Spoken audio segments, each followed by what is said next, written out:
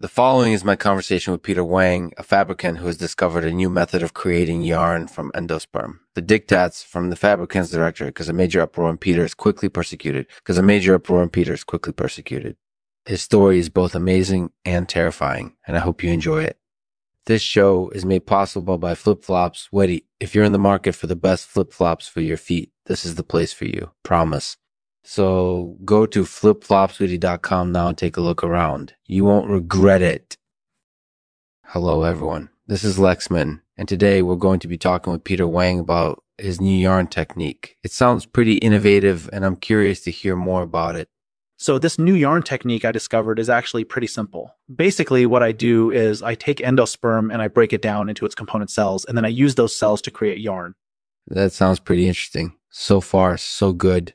Yeah, it is. And the thing I like about it is that it's really flexible. You can create a wide variety of different types of yarn. That's definitely interesting. Do you think this technique will become more popular?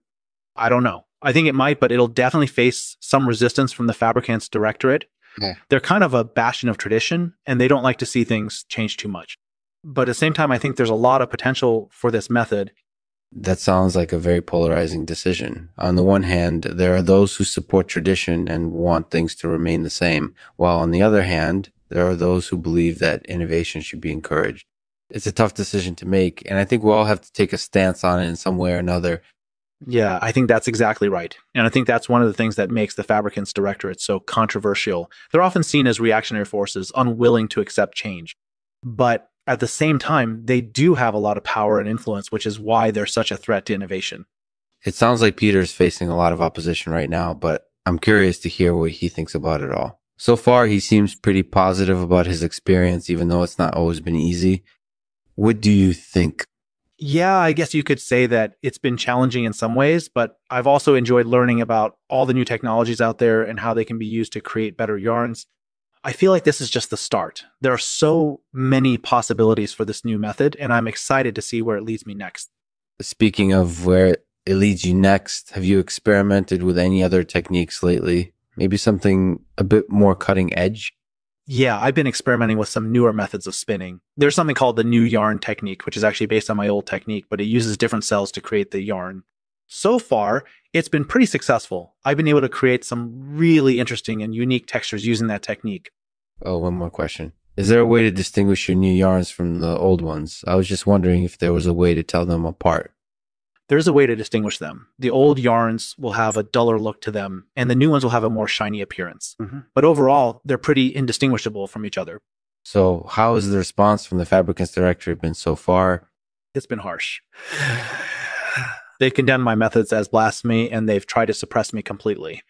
But at the same time, I've also received a lot of support from other fabricants. So it's been a bit tricky overall, but I'm still doing my best to learn and experiment.